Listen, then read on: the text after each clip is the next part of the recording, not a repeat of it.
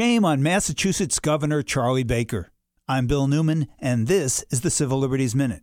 The Massachusetts State Senate, as part of its budget, included provisions that would have guaranteed basic rights, and I mean really basic rights, to immigrants in the state by telling law enforcement to not ask people about their immigration status and instructing them to not collaborate with Immigration and Customs Enforcement, ICE. In essence, to stop acting as voluntary immigration enforcement agents. It's an unfunded mandate, something they have no legal obligation at all to do.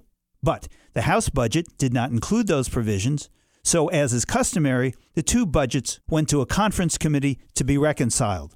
And when the budget came out of the committee, those provisions had been disappeared, which is apparently exactly what Governor Baker wanted. Carol Rose, the executive director of the ACLU of Massachusetts, said in response that Governor Baker has abdicated his responsibility to public safety and chose to deny immigrants even the most basic and narrow due process protections that makes everyone in Massachusetts safer. Make no mistake, Rose went on, the decision enshrines the politics of fear and silences the politics of hope and compassion. This is disgraceful.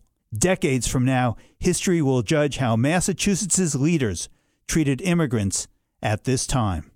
The Civil Liberties Minute is made possible by the ACLU because freedom can't protect itself.